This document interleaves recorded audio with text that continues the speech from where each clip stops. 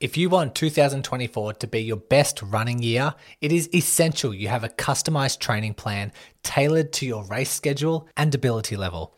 That's why I'm pumped to have Motive sponsoring the podcast. You can use the app for free, but if you want 2 months of premium access, you can use code SMARTER2. Sign up at mymotive.com. The link will be in the show notes. On today's episode, Float, Sleep, and Biohack Your Recovery with Sean McCormick. Welcome to the Run Smarter podcast, the podcast helping you overcome your current and future running injuries by educating and transforming you into a healthier, stronger, smarter runner. If you're like me, running is life, but more often than not, injuries disrupt this lifestyle. And once you are injured, you're looking for answers and met with bad advice and conflicting messages circulating the running community. The world shouldn't be like this. You deserve to run injury-free and have access to the right information. That's why I've made it my mission to bring clarity and control to every runner. My name is Brodie Sharp. I am a physiotherapist, a former chronic injury sufferer, and your podcast host. I am excited that you have found this podcast and by default become the Run Smarter Scholar. So let's work together to overcome your injury, restore your confidence, and start spreading the right information back into your running community. So let's begin today's lesson.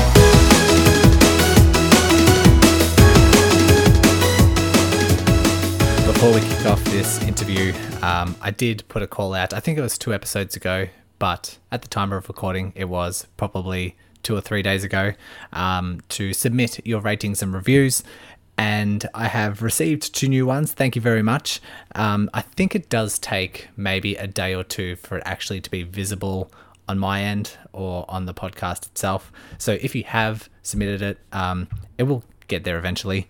But I do have 2 to read out. If you want to submit your own, very easy to do. It is only on Apple devices, but just search the podcast, scroll down, click leave rating and review. And it just helps as a bit of social proof that a lot of people are listening and they're loving the content, and it just helps the podcast grow. So I would be greatly appreciated if you took 30 seconds out of your day just to add one. But we have one coming in from Rach. Her, I guess her username is Rach8N. She says, "So great. Brodie hosts fantastic podcasts. I always learn and enjoy listening to his interviews. He asks the right questions and has great guests on his show. Thank you very much." And I also have one from SH Mergin. I don't know if that's just the username, but they say, "Great source of information. As someone who has had my share of running injuries, this is a great resource, packed full of useful information to help you deal with injuries and avoiding getting them in the first place. Thank you, Brodie." Thumbs up emoji. Thank you very much for submitting those. I will continue to read out some as they come in per episode. Also, before we get started, something big has happened in my life of podcasting to think it couldn't get more busy as it is. I have launched another kind of side podcast. It is called the Overcoming Proximal Hamstring Tendinopathy podcast. I have seen so many runners come to me with proximal hamstring tendinopathy. I have had so many posts on Facebook that gets the most engagement, and I do recognize out there are so many people suffering from proximal hamstring tendinopathy. So I decided to, first of all, repurpose a lot of this content. So, for example, the first couple of episodes that I've done so far have been handpicked some of those universal principles from the first episodes of this podcast, and then I edit in myself talking about how this relates directly to proximal hamstring tendinopathy. But I will start putting in some original episodes, such as like sitting, how to sit with proximal hamstring tendinopathy, and just like rehab specific stuff that we need to be aware of. But rest assured, this podcast is still going to be the forefront of my mind and where I'm going to spend most of the energy. We're still going to have 2 episodes per week. I'm still going to dedicate just as much energy, time, and focus on delivering really good value content to this podcast. But in the same breath, I do love helping people and do see and recognize a need for that specific population to get the right information. So decided to launch that. So if you're interested, you can search the Overcoming Proximal Hamstring Tendinopathy podcast. It's a bit of a mouthful, but thought that's the simplest way to put it out there. And so today's guest, we have Sean McCormick. He is the host of the Optimal Performance podcast. He also owns some float tank centers around the west coast of the US, which he'll explain in a second. We dive into so much. It's almost like another insight into our recovery month. And I did think I'd wait a couple of months before this came out. I had the idea of interviewing Sean months and months ago, but thought I've already got so many jam-packed in this recovery month. Let's give people a time off from recovery. And now's perfect timing. We talk about float tanks. We talk about biohacking. We talk about sleep, how to improve your sleep, what it does for recovery. And we have some great insights onto the mind and the brain and how the brain can have true powers in recovery and enhancing your ability to run and recover. And I also throw him a curveball at the end to ask if there's some ways that we can biohack our life for longevity and a better quality of life as we get older in age. So he is full of energy. You can tell he has a true passion for this, and I'm excited to bring him to you. So let's take it away. Sean McCormick, welcome to the Run Smarter podcast. How are you? I'm doing great. Thank you. It's nice to connect. Do your listeners know at this point that we've already had a conversation, that you were just on my podcast? I was going to let them know, but how about we start off with you just introducing yourself, your background, qualifications, and just more about you. Yeah, thank you. I'm here in the Pacific Northwest. I'm the host of the Optimal Performance podcast, which is one of the longest running biohacking and performance podcasts on the internet. I am a wellness entrepreneur. What does that mean? I do one-on-one coaching, group coaching. I host wellness workshops. I do remote coaching for individuals, organizations. I do, wellness. I'm the founder of the highest rated and longest running flotation therapy centers on the West Coast. And so I do a whole bunch of cool, like optimal performing personal development things. And that's what I do all day, every day. Fantastic. Yeah. I'm actually going to steal your idea from when I was a guest on your podcast and start off with asking the same question. So what have you done today that has helped what sort of biohacking strategies have you done? What have you done through nutrition supplements today to help have a nice, healthy, long life? Yeah, great question. Well, if you're watching the video, you'd see that I'm wearing yellow tinted blue blocking glasses, and that is to protect my eyeballs from the strain of staring at a screen all day. You might also see a red glow down to my right, which is an infrared light panel. My dog is literally down there sleeping. He likes to sleep in front of it. So that's shining at my body. I have taken a smattering. What have I eaten? I've had sardines. I've had bacon. I've had black tea, a packet of athletic greens, a packet of Element electrolyte powder. And I just found out I have leaky gut yesterday after a trip to the naturopath. So I'm now on a protocol to help repair the leaky gut. And so I'm taking all sorts of droppers and L-glutamate and all sorts of other things. So I just started to eat an hour ago because I eat in an intermittent fasting window. So my first meal happens at about 1 o'clock every day. I was going to ask about that. So what's your fasting window every day? How long do you go without eating? Yeah, I don't eat until at the very early. I listen to my body. Sometimes I cheat on this. If I wake up and I'm really hungry at 10 a.m., I'll eat. But usually 12 is about the earliest that I break my fast.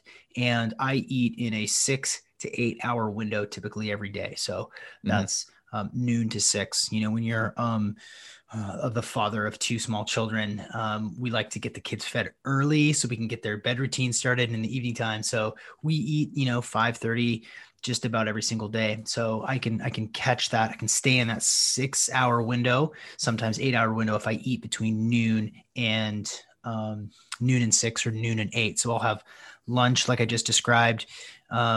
Very sort of focused on carnivore, most of my calories come from animal products.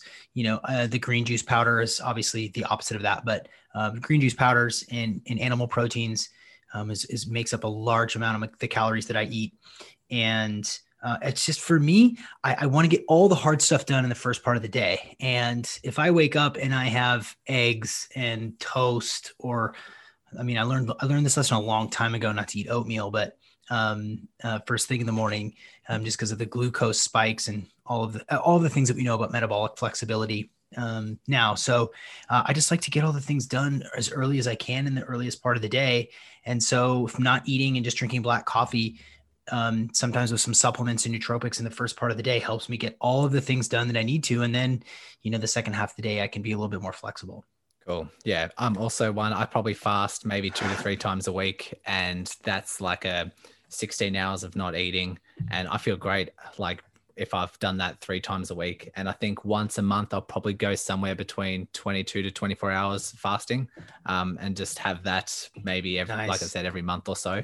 And yeah, really has helped me. In the past, I have had a bit of gut issues and just like, just my stomach not agreeing with me. And I found that's all calmed down as soon as I implement that. So yeah. How about, before we get into today's topic, how about cold showers? Do you do that at all, or see any benefit or know of any research? Yeah, I'm a huge fan of cold showers for a lot of different reasons, and I've made that into my evening routine. Just about every single night, I use my infrared sauna that's out of my garage, and I'll go from excuse me, 30 to 45 minutes. Really, 30 is a minimum.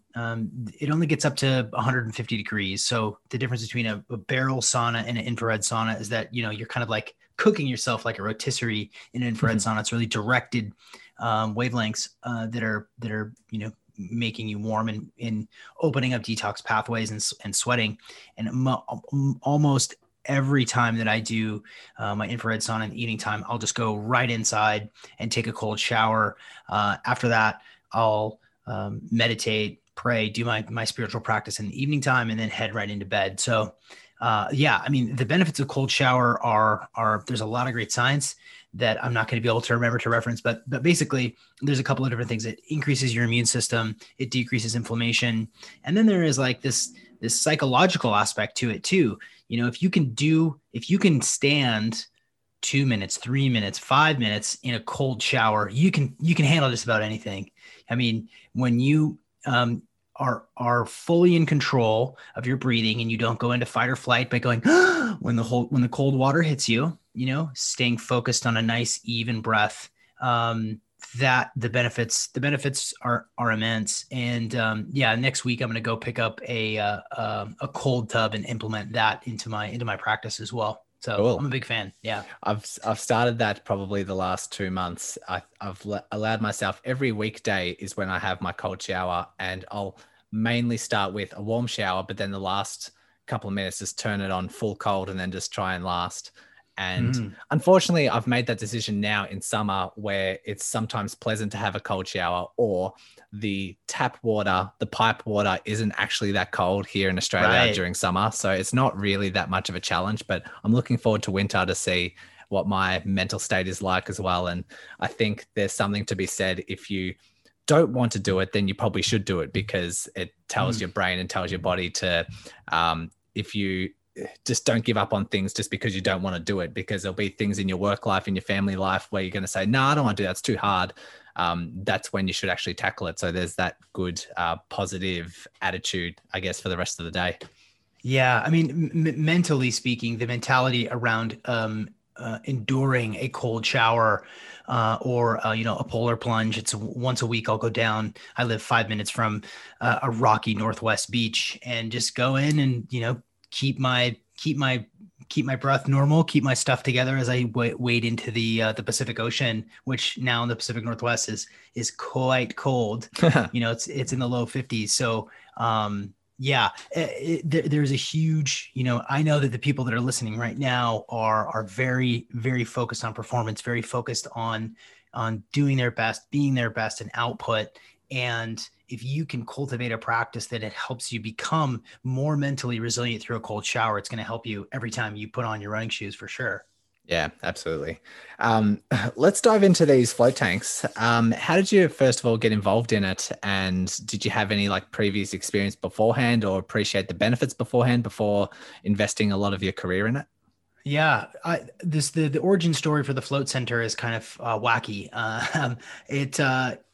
I learned transcendental meditation at 12. My folks taught me TM as a way to chill out because I was a pretty busy little boy, and so I had this frame of reference for meditation as a kid through high school into college and after college. And my meditation practice would sort of evolve, zazen and mindfulness and vipassana, in addition to transcendental meditation. And in what kept recurring through my mindfulness research was the reference to sensory deprivation, to this theta state that's achieved when you're floating on your back in a float tank. And then I got into the work of John Lilly. John Lilly was the creator of sensory deprivation tanks while he was working for the military in the late 50s. And he's also the guy that gave acid to dolphins and talked to. And so he's an interesting fellow. And so it kept coming up in my research over and over. And there were no float centers around when I was really interested in this. And so I was going to have to drive like 4.5 hours to go to the nearest float center until I found a guy on Craigslist who had one in his basement.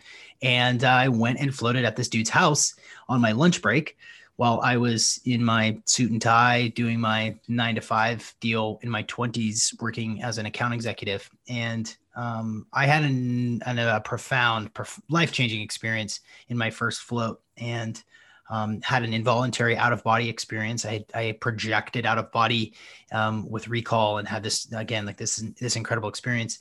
And then I sort of like forgot about it. It took me a minute to process that experience. It was such a big sort of earth shattering, paradigm shifting experience that I just like, okay, well, that was a thing. I need some time to like let that kind of marinate. And I kept waiting for float centers to open, and then they never opened and never opened. And finally, with no business experience, not a single business course I'd ever taken in my life, I just decided like, this is the thing. If I want to do this, and we're in Seattle, Washington on the Pacific, on the West Coast of the States, there's gotta be, I should just do it. So I convinced myself that I would just be a business owner and bootstrapped it. My wife and I built out everything and then started a float center. It really married the things that I love the most, which is, relaxation, personal care, meditation, a little bit of, woo-woo psychedelia, consciousness exploration and expansion. And that was, so I opened the first float tank center in Seattle in 2012. So Cool. that's the origin. Yeah. I have had very limited experience with float tanks and a float session. I've done one in my life, and it was purely like due to availability. I was working in physio clinics a couple of years ago, and a float tank like clinic opened up literally like on the other side of the road, and they started offering us discounts. I'm like, hell yeah, I'll try that. And I had experience working with meditation myself, and like self-guided or guided meditations. And so I'm like, yep, I'm all for it. Happy to give this a go. And absolutely loved it. I had I really enjoyed it and would definitely recommend it. But for those who aren't aware of what a session actually involves or what this actually is, in layman's terms, can you maybe run through what a first experience might be for someone who, say, books in for a float session? Yeah. There are these cultural references in the world for what a float tank is. The show Stranger Things. They make a sensory deprivation tank in the gym. There's a Simpsons episode where Homer and Lisa go floating. There's a book or there's a film called Altered States that sort of reference that's like back from the 80s. And so we have this idea of what it's going to be like. It's going to be this like myself, like you're going to project out of body or have these, these crazy hallucinations that are going to transport you into another dimension. And that's not really what happens. What happens is, as you go in and shower off and then lay back in 1,000 pounds of Epsom salt water where your body is fully supported, it's most likely the most relaxing experience that you'll ever have. More than a massage, more than a great night's sleep. And there's reasons for that. There's biochemical reasons for that. There's neurochemical reasons for that. And there's the fact that you are outside of the pressures of gravity. When you're on your back, totally alleviated from gravity, and you're restricted from external stimuli, you kind of go inward. Your mind, you forget about your body a little bit, which is a profound thing when you realize that you are not this meat suit, that you are infinite consciousness. And for some folks, it just feels really good, and their body feels better, and their back feels better, and their hips feel better. And then they sleep like an absolute rock that night. For most people, that's kind of what it is. You know, when we positioned this service, it was pain relief, stress relief, and meditation, and also sleep that this really helped with. So we'd have people with multiple sclerosis or chronic fatigue or chronic pain, you know, and so at the bare minimum, it's just a really relaxing thing to do that's really great for your body. You absorb the minerals, the magnesium sulfate in through your skin, and lubricates joints. You know, your synovial fluid, the liquid inside of your joints, is lubricated through this magnesium absorption. Your back gets traction because you're basically sort of laid out, you know, like frosting on the top of a cake inside the float tank. You know, so at the bare minimum, your cortisol goes down, your adrenaline goes down, your sympathetic nervous system, which is fight or flight, makes way for your parasympathetic nervous system, which is rest, digest, recover. And I know that you just did a whole month dedicated to recovery, and this is about as expedited a version of recovery as you can possibly get because of the combination of the factors that I just suggested. So, you know, at the bare minimum, it's just really relaxing, and you're going to sleep good, and you're going to be happier when you get out. And then at the maximum, it can be a deeply transformative experience in consciousness. So it's like, you know, where you'll fall somewhere in between one of those. Yeah. I think when I very first started, you aren't a template, so your training shouldn't be either. The Motive app takes training plans written by the best coaches in the world, then creates the most optimal training plan for your schedule, abilities, and goals. It's such a good idea, which is why it is one of the fastest growing training apps in the world and has thousands of age group athletes signing up every month with a near perfect 4.9 star rating. It will even plan triathlons, cycling events, duathlons, and other events if you're branching away from running races. You can use the app for free for as long as you want, with the premium access being just $19.99 per month. But if you use code SMARTER2, you can get 2 months of full premium access. Sign up through their website, mymotive.com, and make 2024 your best year yet. Well, during my first float tank session, I was a little bit tired. I was working full time. I was sleeping pretty good, but I was finding myself pretty tired in the afternoons. And my first experience was I'd lay down. I can't float. Like if I'm in the pool, I just cannot float. My body can't do it. But due to all the salts being in it and it being so concentrated, you just float straight to the top. And took me a bit of a while. Like once I closed the tank and there were lights on, there was a little bit of music playing, and that happens for the first 5 minutes to allow yourself to settle. And I was just floating there, and it took me a little bit of time to find the middle of the tank. I find I was like floating or drifting towards one of the sides, and I'd just gently push off, and then I'd find myself another side, gently push off, but I found myself in the middle after a couple of minutes. Then the lights slowly turn off, then the sound slowly goes away, and then you're just floating there. And it took a couple of minutes for me to be like, okay, this is weird. Like the actual sensation is quite weird, being like the sensory deprivation. You actually feel nothing because you can't even feel gravity, and the water is about body temperature, so you can't even really feel the water. It's just a bizarre thing, but you find yourself getting relaxed really, really quickly. I didn't really practice much meditation. I guess I was just trying to zone out and just kind of feel my body and have a little bit of like awareness around that.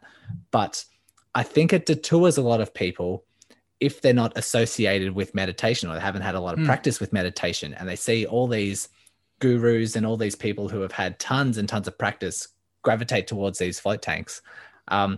What do you say for those who haven't had any experience with float tanks or meditation or having any like self-guided self-awareness practice? What do you say for them? Yeah, you don't need to know how to meditate in order to have an incredible experience. It sort of meditates you, honestly. Like the variables inside there, that what you just recalled, that like acclimation phase where you're trying to figure out what position your body wants to be in when you're, floating on top of the water. The sensation of, the silkiness, the viscosity of the water as it's on your body. The temperature is 93.5 degrees, which is the external temperature of your skin. So you don't know where your body ends and the water begins. And once you just relax and breathe, I mean, you could hang out in there and sing like sitcom theme songs if you wanted. You could recite poetry if you want. You could do whatever you wanted to do in there, but ultimately the environmental factors inside the float tank make it so that you don't have to do anything. You don't have to try to do anything. In fact, all you've got to do is just be. You don't have to do anything. You just be. And we are so inundated by push notifications and emails and deadlines and viruses and all this stuff all day long. We're so dopamine. We're just smashed. We're just high on our own dopamine every single day, that when you make a point to go in and do something just for yourself and you don't have your phone with you and you're not entertaining yourself like a child, you're just relaxing and breathing. The effect happens on its own. You don't need to try to do anything other than breathe, and you don't even have to try to do that, and you're going to have a really deeply relaxing feeling. So yeah, if you feel like if you feel like you're going to do it wrong, you won't. But you really have to do it. You have to go try it because Yeah. you could watch 1,000 hours of YouTube. You could watch all of my YouTube videos where I talk about floating and still not get it because your body won't experience it. For a lot of people who have injuries that go back, back to childhood, for a lot of people who tend to perseverate and obsess about things a little bit inside their mind, this is an excellent place for that sort of to just kind of run its course, for those thoughts and those feelings to run their course, for your body to relax and unkink and your back to pop as it just like gets traction on the water. And that natural progression of your brain and your body just acclimating into this space is everything. And you don't have to do anything for it. So yeah, you got to go do it. Yeah. And I think there are some wound up people that do need to learn to switch off. And if there's anything we've learned from our recovery month, we know the importance of sleep. We know the importance of switching your body from this sympathetic, like fight or flight response where you're working out, you're feeling good, you're going for a run, you're doing these intense gym sessions, to then switching to this parasympathetic rest, recover, rejuvenate mode, because you are going to suffer with your performance. You are going to be unable to respond to or get stronger if you don't switch into that recovery mode. And I repeated time and time again in that just throughout December that you don't get stronger when you do your hard workouts. You get stronger when you recover, and it's during that recovery phase. And in a world where everyone's checking their phones, every 12 minutes, and everyone's got deadlines and family issues, and they can sleep, some have trouble sleeping, but they just stay switched on the entire time. And when you go into these float sessions, it's sensory deprivation. So you've got no stimulus coming in, but you definitely can't take your phone into the tank with you. You've got nothing with you, and you're just floating there. And it does give you some time to unwind. And those who even struggle with sleep and they've tried a couple of things and they're still finding themselves waking up quite tired, this could be a really, really good solution for them to try in order to rejuvenate. Like you say, the weightlessness is almost better than laying in a bed. It's the benefits far outweigh. And we do know the importance of sleep. And this is almost like the alternative if you are unable to sleep and finding yourself really hard to switch off while in bed. So yeah, it ties in really well with running performance. It ties in really well with reducing their risk of injury, because it's another recovery strategy, which we know all the importance of that. Are there any, like, for the runners out there that are a little bit hesitant or a little bit apprehensive to try, are there any other benefits, like besides the performance recovery side of things? I know can we go maybe down into layman's terms of the other benefits that it might might serve. Yeah. Are you more interested in like the physical recovery stuff? Or are you more interested in like some anecdotes for runners and athletes that I've worked with? Or well, yeah, which Yeah, one? let's go with anecdotes. Let's go with some stories. Yeah. So we got in touch with the Green Lake Runners Group when we first opened, and the Green Lake Runners Group is just a Seattle-based running group, and they would meet every Sunday morning and go for runs. It's a really active area of Seattle. There's a lot of activity. There's this run. It's a 3.5 mile run around this lake, and there's running stores and apparel and all sorts of juice shops. It's very healthy, very active little area. And so we got in with this running group, and it's funny. Runners have a certain mentality and a certain drive and focus that makes them skeptical of stuff. And it was really hard we're like giving them away. And like this 500 person running group, and we couldn't give float sessions away because they're like, people are just like, nah, I don't want to mess with it. I don't want to mess with it. It's stubborn. You can say it. It's stubborn. That's perfect. So it took like one of the like admin to come in and try it. And this was like King Stud runner guy, came in and had an insane, like he went and ran and then came directly into the float tank and had a float session, and immediately started posting on social media and calling his friends. And he's like, okay, everybody has to do this. He said that he had this sensation where he kind of went through his run after his run. He kind of like, where did he hit walls? How was his form when he took this turn? That little kind of like Achilles thing that was kind of talking to him at mile, 5. He was able to like send some love to and send some gratitude to during his float session. He was able to analyze his form. He was able to, and this is all while getting the really clear, recovery benefits. So when it comes to performance, this gives you a platform to do any sort of visualization that you need to do.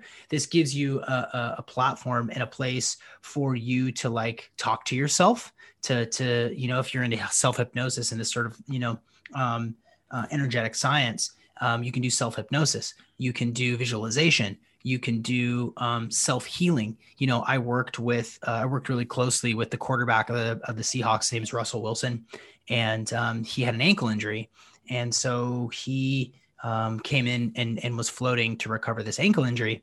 And I was working with him one-on-one and saying, what do you usually do to get your ankle to recover? And he's like, well, I just kind of let it do its thing. All the whole rest, ice, compression, elevation has kind of gone away now. Like when I was growing up, that was the thing. And we don't do that anymore. And so he's like, I just let the swelling kind of do its thing and recover however it needs to. And I said, well, you can have an active influence over that. There are books by Bruce Lipton and Joe Dispenza, You Are the Placebo, The Biology of Belief, where you can actually do these practices, these self-healing practices, one of which is like this. So if you have an injury, let's just focus on the Achilles. Your right Achilles is like constantly strained, doesn't feel good. You don't feel confident in it. What you can do inside the float tank, you can do this anywhere, but what you can do inside the float tank is this visualization exercise where you imagine that all of the cells in your body are construction workers. So every little cell in your body is like a little construction worker with like the vest and the hard hat, and they've got like tools. And then you send all of those cells in your body to go down to that Achilles heel to like fix it, clean it, fortify it, get rid of the swelling, make allow the tissues to connect in the proper way. So, like a swarm of these cells go to this Achilles and they heal it. You can like literally picture them just like putting spackle on it and cleaning it up and like, ushering away like tension and inflammation. And then those first wave go away. And then these other new cells come in and work and fortify. And it works. It may sound hokey, but we have the ability of our minds to heal ourselves is immense. And you can look at the work of Dean Radin, who is the head scientist for the University for Noetic Studies. This is real stuff. They have done studies on self-healing, and by gosh, by golly, it actually works. But you need to have these tools to learn how to deal it, to do it. So the float tank is like the perfect medium. So I ran Russell Wilson through this protocol, you know, this same thing. Have the picture of the construction workers going down and healing that ankle. You don't need to be an expert in anatomy to know how to do that. But, he recovered crazy fast. Like he recovered like a full 3 weeks faster than he should have. He didn't miss a game.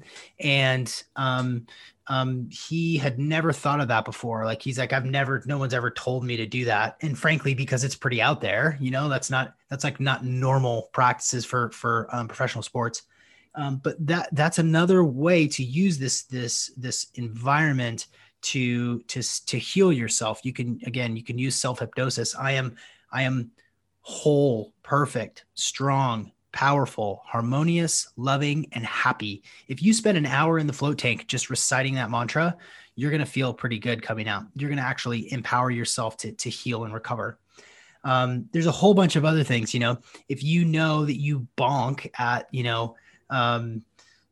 mile 8, and that's just like this wall that you need to get past, you can go through a whole entire race in the float tank, go through your progressions and visualize yourself just smashing through that typical place where you bonk at 8 miles, just like really coasting through that previous tendency that you have to fall or to slide back in your pace.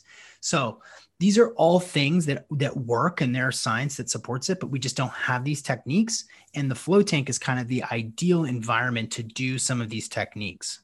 Yeah. I think I try and think of a time or an opportunity where someone will have a chance to sit down, unwind, and think about going through these mental processes that I guess in someone's ordinary day-to-day, they just wouldn't even think about it. Wouldn't even occur to them they have that time. When you're thinking or when you're discussing those strategies, it can be really reassuring for people, because I think they think of float tanks, they think of meditation. A lot of times they say, I've tried meditation in the past, and they kind of assume that you have to get rid of all thoughts. They think that meditation is thinking of nothing, and that's it. And as soon as a thought creeps in and they start worrying about something, they're like, damn, I'm really bad at this. And then it just discourages them. And then they're saying, it's not for me. I can't switch off. But I guess some introductory beginner sort of things, if you think of those construction workers, those cells as construction workers, and you're keeping your mind active, you're kind of having purpose to that session, but you're also keeping your mind occupied at that time. And while you're keeping your mind occupied on that task, you're not thinking about the stress of the day. You're not thinking about not thinking.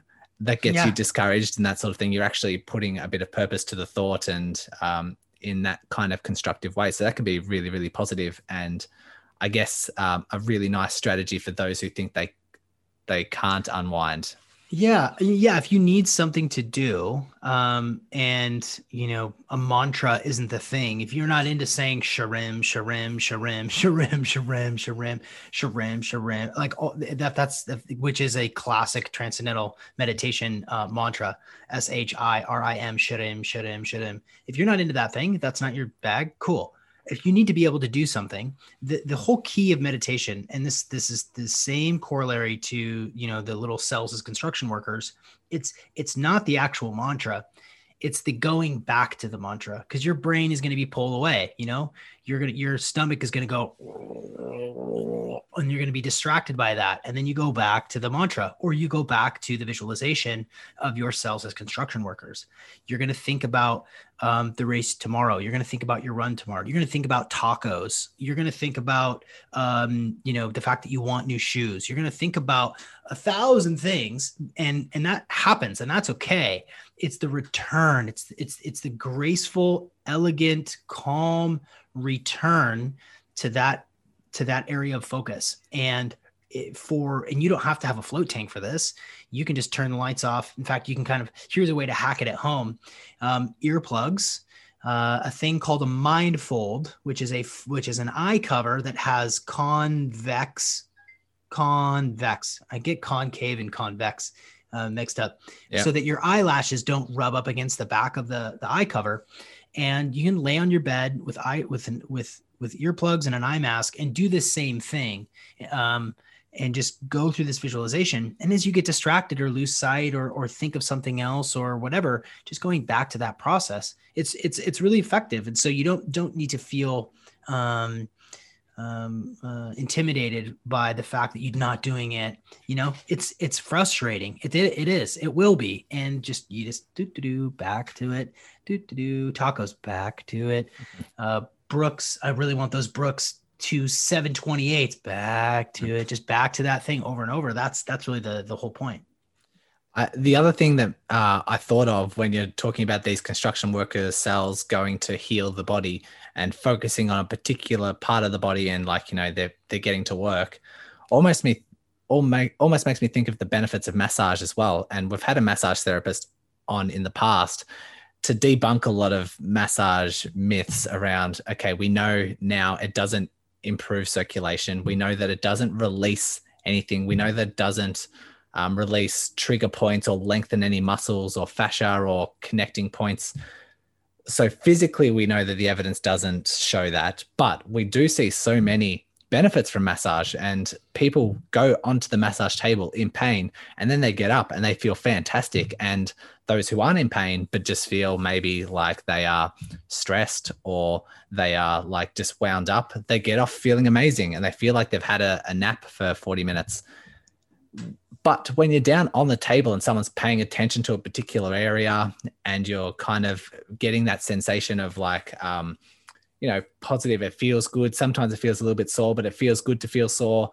And while you're sitting down in that 1 hour massage, it constantly kind of your mind is paying attention to that area, being like, yes, I'm getting the healing I need. I'm getting the attention I need. I'm getting the benefits. And you could say that the benefits of massage, almost like that psychological, maybe placebo, well, definitely placebo effect, just enhances when you start doing these float sessions and having that visualization and practicing that the power of the brain and how the power of the mind can really have true benefits. I'd say there's a direct correlation between those two experiences, obviously different in terms of how you experience it, but psychologically, emotionally, might just be the same process. Would you agree? Oh yeah, it's the power of the mind, and we've all experienced this, whether you want to deny it or not.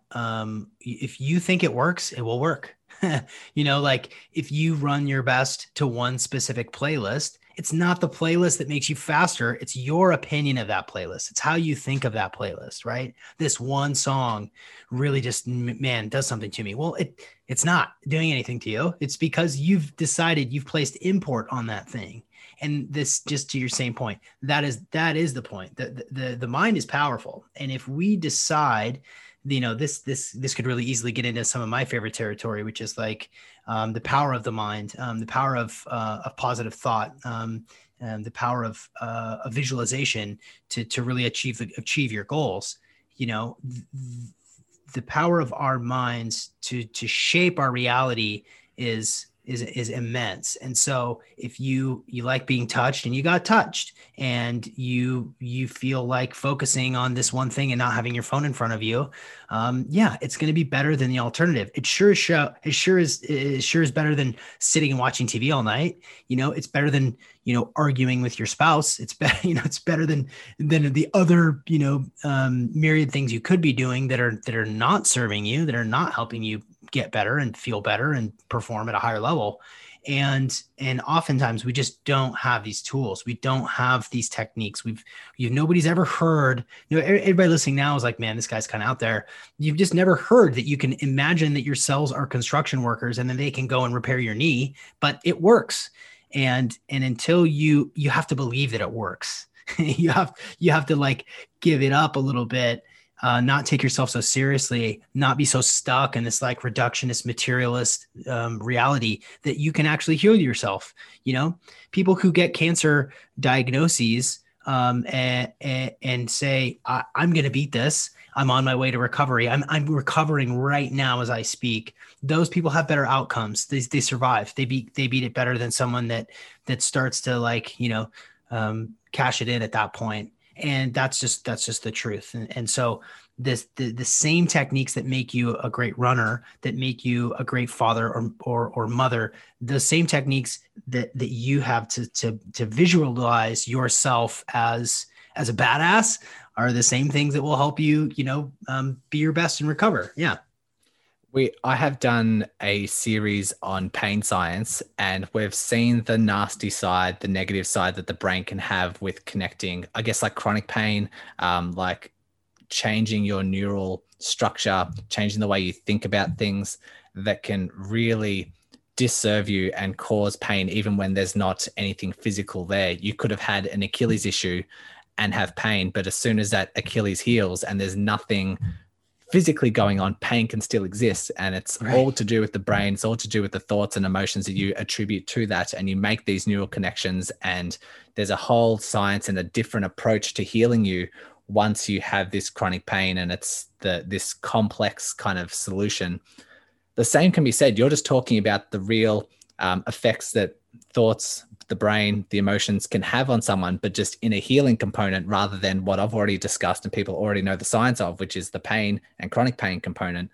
So it is on a spectrum, and the brain is extremely aware, extremely powerful if you just know how to unlock it and how the real benefits that it can have. So if someone is thinking it's way too woo-woo, well, we've done woo-woo in the science, the pain science series. So have a listen and then attribute it to something more positive rather than us just talking about chronic pain the whole entire time. Yeah.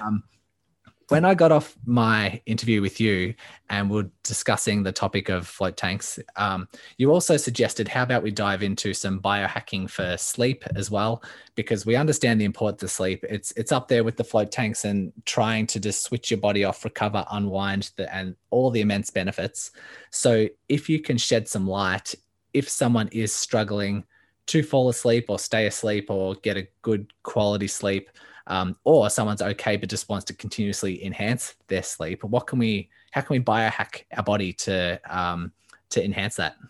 Oh, there's 1,000 things. If you're not already taking notes, this would be a good chance, an opportunity to take out some notes and write some of this stuff down. Don't share a blanket with your spouse.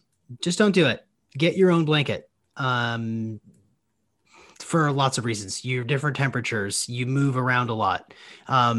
When it comes to blankets, you should think about a weighted blanket. I just did an episode. I'll be releasing here shortly on the Blue weighted blanket. It's a 12-pound blanket that you sleep with, and the science suggests that when you have that sort of sensory experience of something being weighted on you, you relax faster, you sleep deeper, you sleep longer. It feels good. It's breathable. It doesn't make you too hot.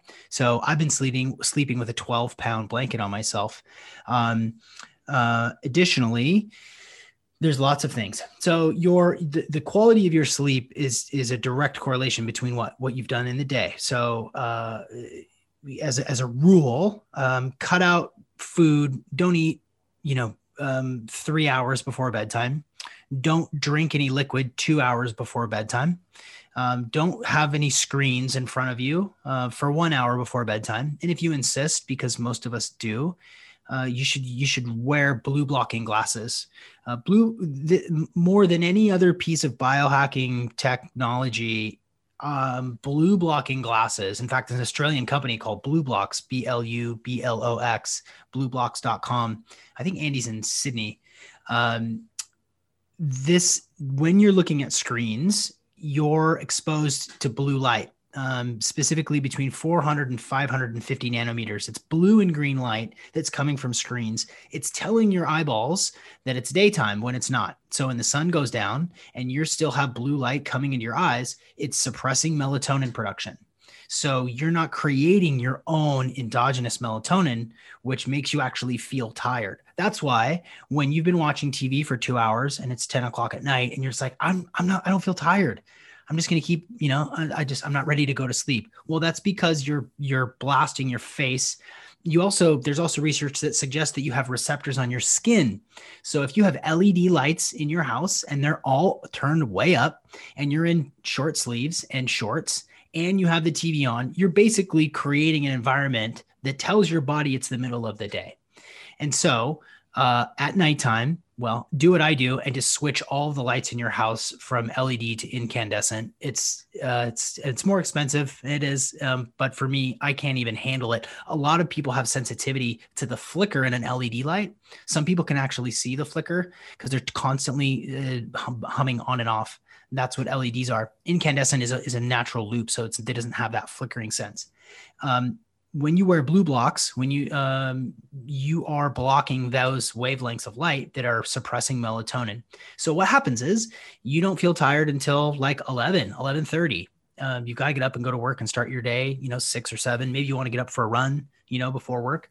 And because you have not begun to create your own endogenous melatonin inside your body, it means that you don't get into deeper levels of sleep until much later in the night. So if you are watching screens until bed at 11, you may not start to get into deeper sleep until 3 or 4 in the morning. So that means you only have like 2 hours. You may only have like 3 sleep cycles where you're actually going through phase 1, phase 2, and REM. So what you do is you wear these blue blocks at night when the sun goes down, and you can wear the ones that I have that are yellow tinted that can help you establish a better circadian rhythm. So what else? Lots of other things. A cold shower. Yeah. I noticed like on iPhones, iPads, other devices that you can change the screen to warm light at a certain time of the day. Does that serve the same purpose, or is that it doesn't? No, they've done studies on that. It doesn't do anything. You can download Flux. It's like f.lux, which is the same thing. Switch to night mode on your screens, on your devices. It changes the color that your visual eye picks up, but you're still getting that blue and green light in through your eyes, even if it's dimmed way down. They've done studies on it. So it's not effective. What you can do, and I'm going to demonstrate it here with my phone, is I've made a shortcut on my phone. When I click it 3 times, it will do a shortcut to color filters. And then I click color filters and then it goes to red. So that is more sufficient than that sort of ambery color that you would get when you turn on night mode. But no, it doesn't actually do anything for you. So when your screen just turned to red, then is that with that Flux thing that you were just talking about? No, you have to go into the back end of your phone and turn on color filters. Okay. And turn the blues and the greens all the way down and the reds all the way up. And then you'll basically, it looks like a dark room, this red light coming out of your phone, which is still doesn't quite do it all the way, quite like wearing, blue blocking glasses or just turning the damn thing off does. But that's one way to do a more thorough job than using those night modes or, circadian rhythm sort of applications. What else for sleep? You can use this sort of tonic at night, which really helps, which is a little bit of apple cider vinegar and warm water in the evening time. It's good for your gut and it helps you go to sleep. There's a product that is made by Organifi that's it's called Organifi Gold, and it's got turmeric in it. So you can use that as like a nighttime sort of elixir in the evening time to begin to relax. If you're there. I mean, I've got lots of other biohacking stuff here. This is called the Happy. This is a wearable device that you turn on and it emits a molecule. So you can see when it turns on. It's like it almost looks like a ring with a bit of a symbol on it that's now turned on. Okay. So then you and put it's that acting like a bit of a halo on your head. Oh no, it goes all the way over your head. Yep. You wear it like a necklace, like I just did. And what this does is you can program different feelings, different emotional states. So the molecules that are emitted by this copper necklace emits a molecule that talks to the molecules in your body. So you can either do calm, you can do sleep, you can do happy, you can do focused. So there's 6 different emotional states. This is next level. This is like super futuristic biohacking, but you can actually program your emotional state. So you can use this. I use this with my grandmother who doesn't sleep very well. And the first night that she used it, she slept super great. Like she doesn't stay asleep. She doesn't have the urge to go to sleep. It's called Sleep Drive. And she used this for the first couple of nights, and it really, really helped. The first night was the most noticeable difference. Another thing that you can also do is you can go to sleepquiz.com and take your chronotype quiz, where you can actually figure out what type of sleeper you are. And there's 4 different types. There's like a dolphin, a bear, a wolf, and something else. So the concept of a night owl is like, well, I sleep, I sleep late. I like to stay up late at night and go to bed late, and sleep in the morning, because that's when I'm the most creative, or that's the one, whatever, that's when I like to write or blog or whatever. And that's totally fine. You can honor that. But you should adjust your life on the backside of that accordingly. So you can go and figure out what your chronotype is. And once you have that chronotype, I'm a bear, which is the most typical sleep cycles. This is like, you go to bed at 10 and you wake up at 7, which is hibernate. Yeah, exactly. Cool. Dolphins are all over the place. Wolves are early risers, so they can get up and get their kill before the sun comes up. Mm-hmm. So it tells you like when you should have sex, when you should ask for a raise, when you should eat, when you should be productive. So that's a really helpful little thing as well. Yeah, I could keep going. There's lots of other biohacking things. I think we should have, like, if someone is wanting to learn more, that they should definitely check out your podcast. I think there's a lot of stuff. How about we just talk about that? Like, if someone wants to check out your podcast, what sort of topics do you go into? What do you delve into apart from the float tank recovery side of things? What can they expect, and where can they go? Yeah. So it's on every platform out there. It's whether you're into, Spotify or Stitcher or Apple Podcasts. And I'm just going to go through and I'm just going to read a number of these episodes that are the most recent. This really does include not just classic performance stuff, but this is technology. These are lifestyle techniques. These are breath work. So the last couple of episodes that we've done, I did an episode on materialism, on and scientism, did an episode on Tantra, breathable essential oils through this company called Fume. For a pre-workout, pre-run, you can inhale essential oils through this straight pipe. And the peppermint opens up. It's a vasodilator, so it opens up your lungs and helps you run faster and get more air. An episode on hyperbaric oxygen therapy. Did an episode about sort of the westernized medical health paradigm and how you do not want to go to a hospital. Medical error is like the 3rd leading cause of death in the Western world. Terrible stuff. Belcampo, which is direct to consumer meat. John Gray, the author of Men Are From Mars, Women Are From Venus. This was all about hormone optimization, all about sex optimization and relationship hacking. Really, really phenomenal. So I've done, medicinal mushrooms, erectile dysfunction devices, continuous glucose monitors from a company called Levels, where you can actually watch your glucose in real time and understand which foods are good for you and which foods are not good for your metabolic flexibility, which is now like the number one indicator for health and longevity and your resilience to viruses and illness. So it's funny.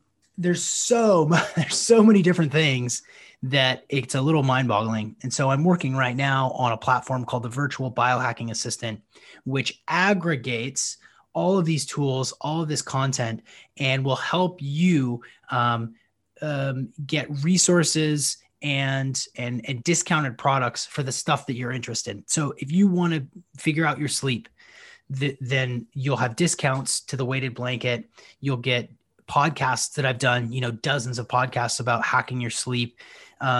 If it's vitality that you're interested in improving, you just go and take the survey, and then we will give you your own custom report that says, hey, if it's about vitality or your physical appearance or skincare or sleep, here's what you should listen to. Here are some products that might make sense for you to purchase. And that's where we're in the pilot phase right now, but it's going to be really, really awesome. A really cool platform. That's cool.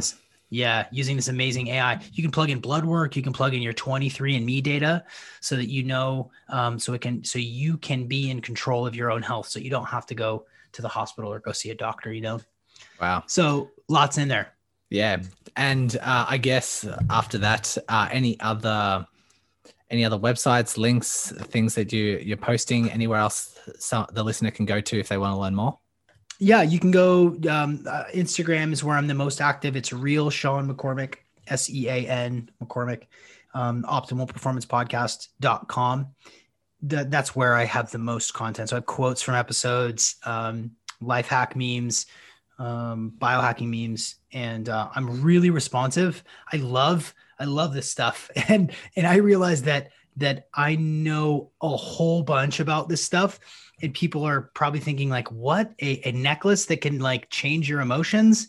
It's true. It's real. I love to talk about it and share with people. So if you want to connect in that way, I'm there.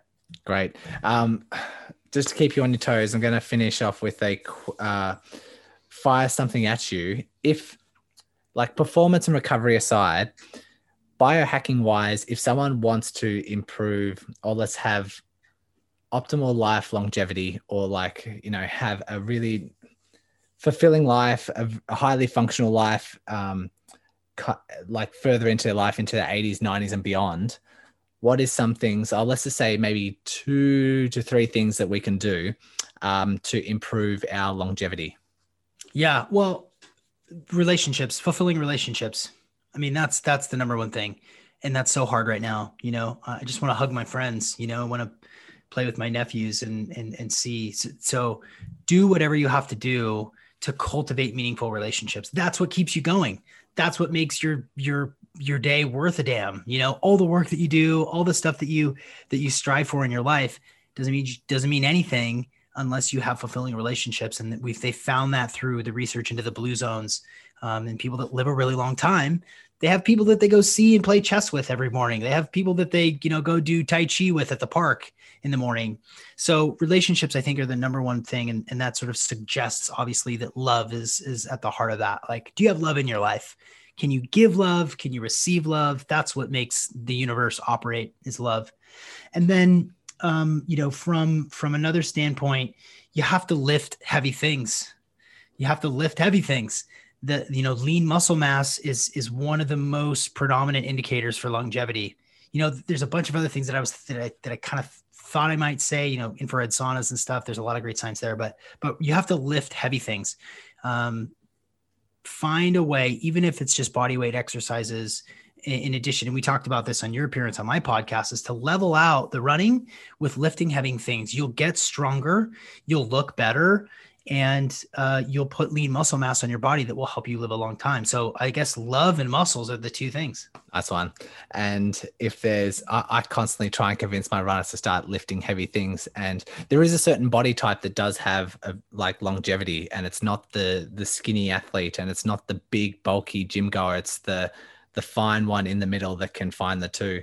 So yes, start lifting heavy things. It's going to improve your running performance, and it's going to make you live longer and live happier. So that's another excuse for you to start doing it. So let's finish up there. Sean, thank you very much for coming on, sharing your insights.